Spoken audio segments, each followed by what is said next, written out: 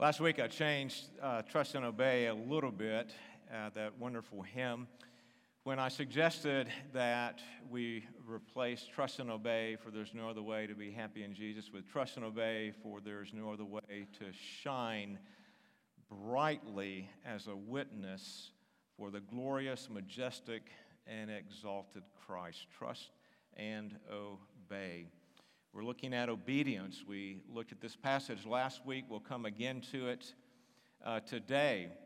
The Christian life is a life of repentance. It's a life of faith, and it is a life of obedience. And obedient Christians shine as witnesses to the glorious and majestic and exalted Christ. A mother had a rough go of it. The battle lines had already been drawn. I was out making a pastoral visit to one of our members in the hospital, and upon leaving, I noticed a mother and a little boy, her little son, and they were getting ready to exit the hospital as well. But the little boy, as soon as the door opened, shot out like a Roman candle going off, running into the parking lot. Now, that mother is not here today, nor is that mother a member of our church. But that mother began yelling and screaming and chasing that little boy. And the more she yelled and screamed, the harder that little guy ran, looking back, grinning the whole time as he's running out into the parking lot. We might say questionable parenting skills, but unquestioned disobedience and defiance. You know, the Christian life is messy. And there are times when that little boy pictures how we act before God, turning and running from Him in disobedience, both in our actions, but we can turn and run from God in disobedience in our hearts as well. And so today we'll be looking at this dynamic, the Christian life being messy. We fail, we disobey, but yet the goal that God has set for us is that we would be children of God without blemish, that we would seek to be blameless and innocent children of God without blemish. And so that's the goal to which Paul calls us in the passage that we will consider yet again today. And we see that goal reflected in the passage. So if you would take your Bibles and turn to Philippians chapter 2, verses 12 through 18. Philippians 2, 12 through 18. And before I read this passage for us today, let us pray. God our Father, as we turn now to your word, we pray for you, O God the Holy Spirit, to strengthen our hearts that we might trust you to work very deeply in our hearts, conforming us to your word. And Father, I pray today that you would give us an even greater sense of our need to not turn and run, but to trust you. And as we trust you, Father, you give us everything that we need. You enable us, you empower us to obey, and there we find blessing. And we ask this in his name. Amen. Philippians 2, verses 12 through 18. Therefore, my beloved, as you have always obeyed, so now, not only as in my presence, but much more in my absence, work out your own salvation with fear and trembling. For it is God who works in you, both to will and to work for his good pleasure. Do all things without grumbling or disputing, that you may be blameless and innocent, children of God without blemish in the midst of a crooked and twisted generation, among whom you shine as lights in the world, holding fast to the word of life, so that in the day of Christ I may be proud that I did not run in vain or labor in vain, even if I am to be poured out as a drink offering upon the sacrificial offering of your faith. I am glad and rejoice with you all. Likewise, you also should be glad and rejoice with me. The word of the Lord is eternal. It stands firm in the heavens. It is perfect, reviving the soul. And we trust God even this hour to revive our souls as He ministers His word to us. So we find an appeal in this text of Scripture, and the appeal really is summarized in Paul exhorting or commanding the Philippians to grow in obedience to the Lord. That's the appeal, but we're also looking at this appeal in terms of three aspects. And the first aspect we considered last week, work out. Work out your salvation, Paul says in verse 12, with fear and trembling. Now we understand salvation there as really referring to sanctification. We could rephrase what Paul has said, work out your obedience, work out your sanctification, continue to progress in growing in obedience. That's what he's meaning here in verse 12 by working out, working hard, striving to grow in obedience. And the motivator that causes us to really work hard to strive is the awe and reverence that accompanies being before the exalted Christ, what Paul has just said in verses 9 through 11 of chapter 2. And then we also looked at verse 13 last week, where Paul encourages us that the only way that we can grow in obedience is by responding to God's work in us. God is working. He is enabling us with His grace to obey. And so that's what Paul means when he says, work out, strive to obey, respond to God's enabling grace. Obedience really is a matter of faith. Trust and obey go together, but obedience flows out of saving faith and a growing faith. And so our theme today is life. The Christian life is repentance, faith, and obedience, but it's also a life, an obedient life that shines for Jesus. So we'll look at the other two aspects to this appeal that Paul makes to live and to grow as an obedient Christian. Work out was the first one, the second, do all, and the third, be glad. We'll focus on do all and be glad today. Do all, verses 14 through 16. One of the ways that we run from God in disobedience, like that little boy ran from his mother at the hospital, is by grumbling, complaining, and disputing. That is, having an argumentative spirit. In verse 14, the Apostle Paul exhorted the Philippians to do all things. And he means by all things, which is a positive command, all those things that we are to do that are listed for us throughout the Scriptures to be obedient to God. Just think of all the things that we're called to do to be obedient to God. I'll just list a couple. One is the Ten Commandments. We are called, even though we're not saved because we obey the Ten Commandments, but because we're saved, we want to obey the Ten Commandments. Another commandment that I'm happy to inform all of you of today that you have obeyed is the commandment, the teaching of Scripture that God's people are together for corporate worship. And so you are here today out of obedience to what the Bible has commanded. Now, the Apostle Paul in Ephesians 10, I think, lays the principle down for this biblical teaching on trust and obey, the call that we have to obey God out of a vital faith when he says in Ephesians 2:10, for we are His, that is God's workmanship, created, saved in Christ Jesus for good works, which God prepared beforehand that we might walk in them.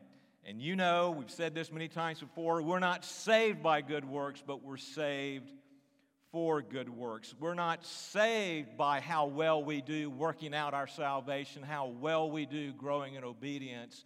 We are saved for the purpose of working out our salvation, for the purpose of doing those good works. And this is what Paul has said in verses 12 through 13. But notice that do all things is qualified. Do all things is qualified with a negative command. Do all things without grumbling, complaining, or disputing, arguing. And Paul's use of this phrase, grumbling and complaining, causes us to look back at Israel's history. As Kevin said in his words before we read Numbers chapter 14, that here God had miraculously brought the nation of Israel out of bondage and slavery in Egypt through the miracle of the Red Sea parting, and brought them to the wilderness and eventually to the foot of Mount Sinai, and eventually, 40 years later, that same year at Sinai, to the very borders of the Promised Land. And you would think after all of that, the people would go, God is trustworthy, but they didn't exactly think that. What did they do? Exodus 15, Exodus 16, Exodus 17, and Numbers 14 that Kevin read all detail Israel's history after God has done all of these mighty works. They grumbled, they complained, they argued with Moses, they argued with God. Why have you brought us out of Egypt to die here in this wilderness? Well, one principle that I see here is that it's not enough to outwardly conform in obedience. Our hearts need to be right before God. And complaining and arguing are signs that our hearts are not right with God. In fact, they indicate that we are not trusting God. We're not trusting Him. We're not trusting His will. We're not trusting His ways. We're not trusting His purposes. We're not trusting Him. We think we know better. For example, as I said, we should be happy, pleased, that we have all obeyed God by coming to worship this morning. But I'm just curious, was there any complaining going on back at home, especially on Mother's Day? I deserve to have a day off and to stay in bed. I wonder if there was any arguing going on about the many reasons why we should skip church today and stay home or go do something else. Do you kind of get the point? That if indeed this morning you complained about coming to church, or I complained about having to preach, if we tried to come up with a slick argument to somehow give us a good reason not to come to church this morning, we really need to ask the question, what is going on in my heart? And I would suggest one word answer: unbelief. A lack of love and faith in God. Like the little boy running from his mother, we can be defiant in our hearts while doing outwardly what looks like obedience, but our hearts are defiant before God. Christian life is messy. We need to understand that. Verse 15a gives us the goal of this exhortation, the goal of this appeal. We are to do all things in progressing in obedience, that we might be blameless and innocent, children of God without blemish. Wait just a minute. That sure sounds like the goal is for me to do enough to be perfect. That's what it sounds like. So on the one hand, we need to understand that we will never, ever reach this goal of being blameless and innocent children of God without blemish as we live on this earth. We'll never reach it. We will never be entirely sanctified. We will never be perfect. We will always have blemishes. But Paul is saying here, strive for it. Work at it. Endeavor towards that great goal. This was his point in verses 12 through 13. Sanctification is what we're talking about here, and it's a process in which God works and we cooperate, but it will never be completed in this life. That's the teaching of Scripture. On the other hand, we are accepted today in heaven as having already accomplished the goal of being blameless and innocent children of God without blemish. And you might ask, how can that be? It's because of Jesus. When one is united to Jesus Christ in saving faith, through that faith, God acts and declares that person justified. And what he declares in justification is that person is pardoned from the guilt of sin because of the atoning work of Jesus Christ applied to him. And secondly, that person is accepted righteous in my sight only for the righteousness of Christ that is imputed to them. In other words, today in the courtroom of heaven, each one of us here today that have been united to Christ in saving faith are accepted with the perfect record of Christ, justified, covered by the atoning blood of Christ, pardoned.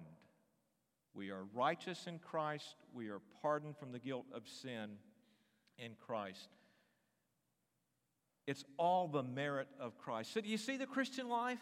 On the one hand, there's this goal, but I'll never accomplish it, but I'm to strive for it. I'm to work hard at being more and more today what I'm already considered to be and accepted to be in heaven.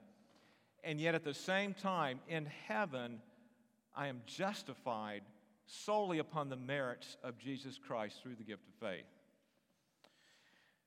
One way to understand the relationship between justification and sanctification, because that's what we're talking about here, is the way Augustus Toplady described it in that great hymn that we all know, Rock of Ages. And the second part of the first stanza has this line, "Be of sin the double cure, save from wrath and make me pure." Well, what is the double cure? I believe the double cure here is justification and sanctification. Let me explain it this way. As we're about the business of striving to work out our salvation in fear and trembling, to grow in obedience, to cooperate with God in sanctification, it's all saying the same thing. As we're striving to do that, as we're working hard to do that very thing, that we might more and more strive to be blameless and innocent children of God without blemish, we're going to come up short. But justification covers us.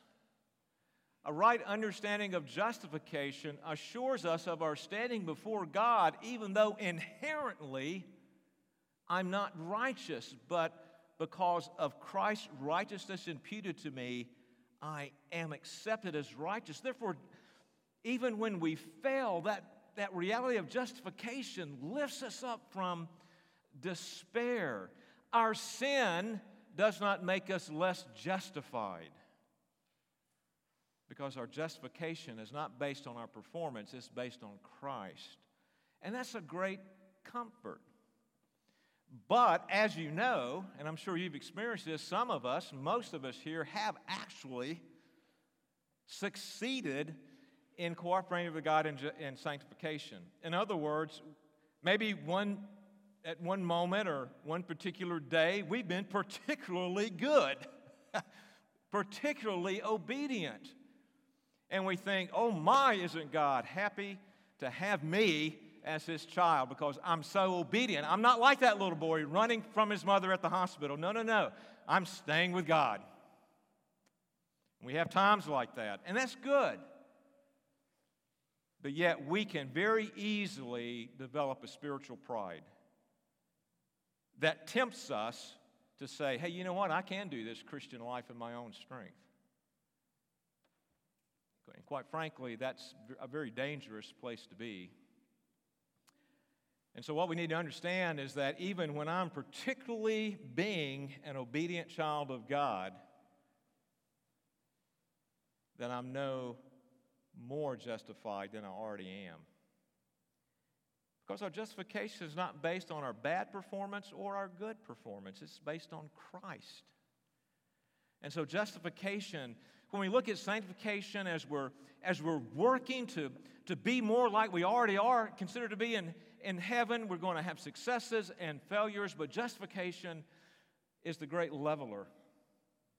It brings us up from despair. It brings us down from pride.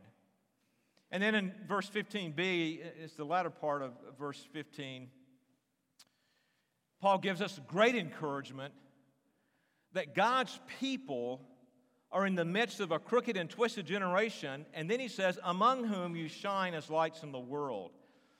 And this descriptor of being amongst a crooked and twisted generation comes from Deuteronomy chapter 32 and verse 5. That wilderness generation of Israel is described as having blemishes and being crooked and twisted as a generation.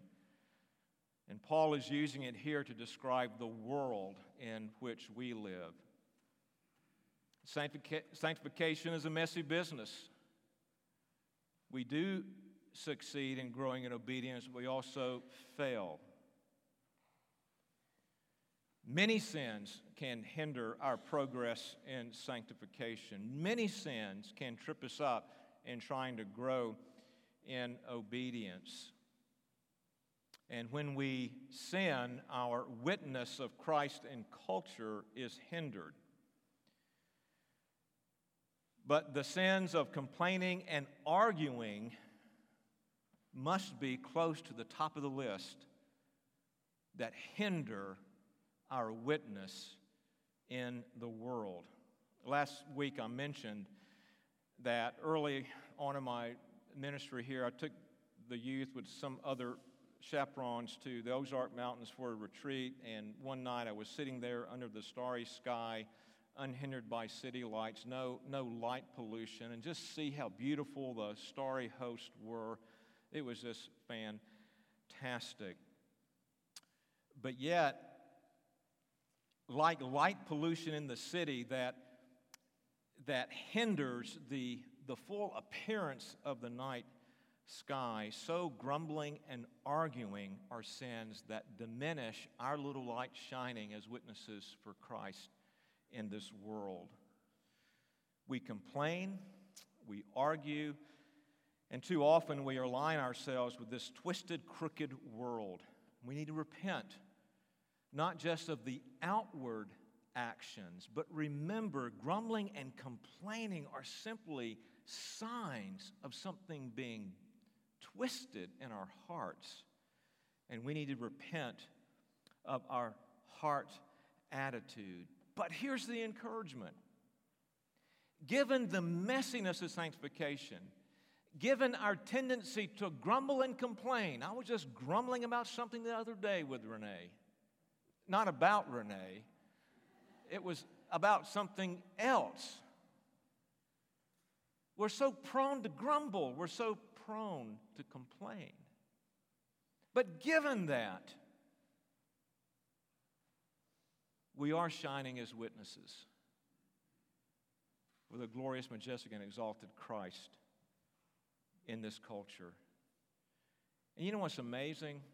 That even when we mess up and we repent, a repentance Christian's little light shines brighter. I think I've learned more about the Christian life through mistakes, and I think the glory of Jesus shines bright in the lives of His people when they acknowledge sin, they confess it, and they repent. That's the encouragement. Then in verse 16, the main way we shine is to hold fast the word of life. Some scholars translate this as hold forth, meaning that we shine because we're evangelistic, that we tell others about Jesus, and that may be part of it, but I think the simplest reading of the text, it includes that, but likely is more that I hold forth, not so much holding forth the word, but I hold fast the word, I hold to the word, I embrace the word, I believe in it, and I embrace the word, I live by it. See, we can believe in the word without living, we can believe it is true without living by it, but I think this is referring to both. I believe it's true, and I live by it by God's grace. It is the rule of my life. And Paul ends verse 16 with an eschatological note that his pride for the Philippians is not so much that he himself is being prideful. I think it's best understood in God working through Paul, laboring for the Philippians, and they will make it, like we sang in 10,000 times 10,000, to heaven. And Paul's not so much boasting in himself. He's not all boasting in himself, but he's boasting in Christ and the power and the work of the gospel. Paul's labor, not ours, Paul's labor nor ours will be in vain in the end, because it's not by our effort, but it's by God's faithful work. It's by God fulfilling His promises made to us in Christ. Thus, we have every reason, Paul says, to be joyful as we are working out our own salvation, as we are encouraging one another to work out our own salvation. So our progress in obedience, sanctification, and the progress of others is cause for joy. Then in verse 17, Paul really turns to this idea of being glad, rejoicing in the work of the gospel, when he speaks of being poured out as a drink offering. Interestingly, in the Old Testament as well as in the Greco-Roman culture, wine was often poured out as an offering. Sometimes it was done as a solo act of sacrifice. Wine would be poured out. Other times it was joined to another sacrifice, and that wine would be part of a bigger sacrifice, maybe where an animal was offered, and the wine would be poured either on the ground or on the sides of the altar. But what it pictures is an act of service to God. What Paul is saying, that I am being poured out as a drink offering, is that his life is in service to God. And we can say that the Apostle Paul epitomizes a life that is poured out in service to God. And a life poured out in service to God is cause for rejoicing. Paul says, be glad, even if I give my life for you. It is in service to God. It is for your spiritual well-being. So I want to bring just this message to a close by reminding us of a saying, and this is becoming more important to me as I age. I would rather wear out than rust out. Is that true? And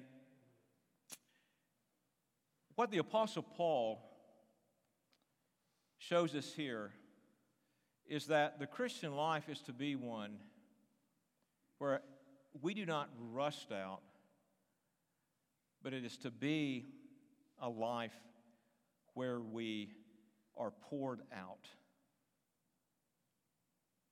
for the sake of the gospel.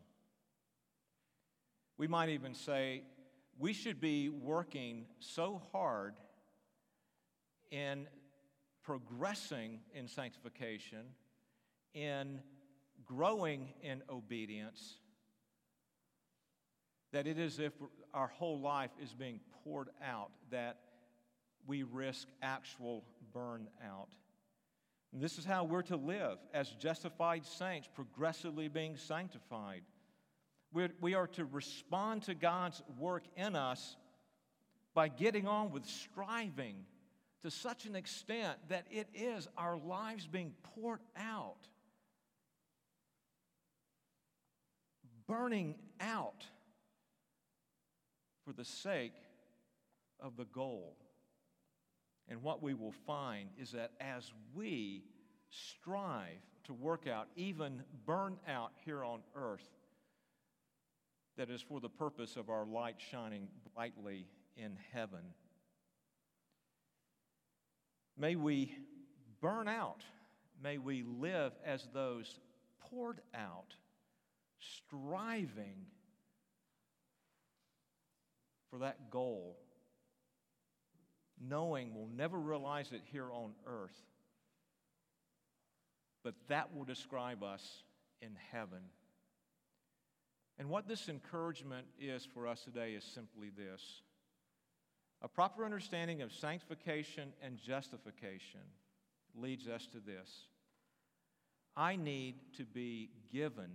I need to pour myself out, becoming more and more today what I'm already considered to be in heaven, a blameless, innocent child of God without blemish. Let us pray. Our Father, we thank you that you love us. We thank you that you have provided for us in every way. You provide for us the power that we need to work out our own salvation, our sanctification, our growing in obedience. And we thank you, Father, that though we will never entirely be sanctified while we are here on earth, but yet we will be your blameless, innocent children without blemish in heaven. And I pray that we would strive today to be what we already accepted to be in heaven. Give us the grace, give us the power, give us the repentance. In Christ's name we pray. Amen.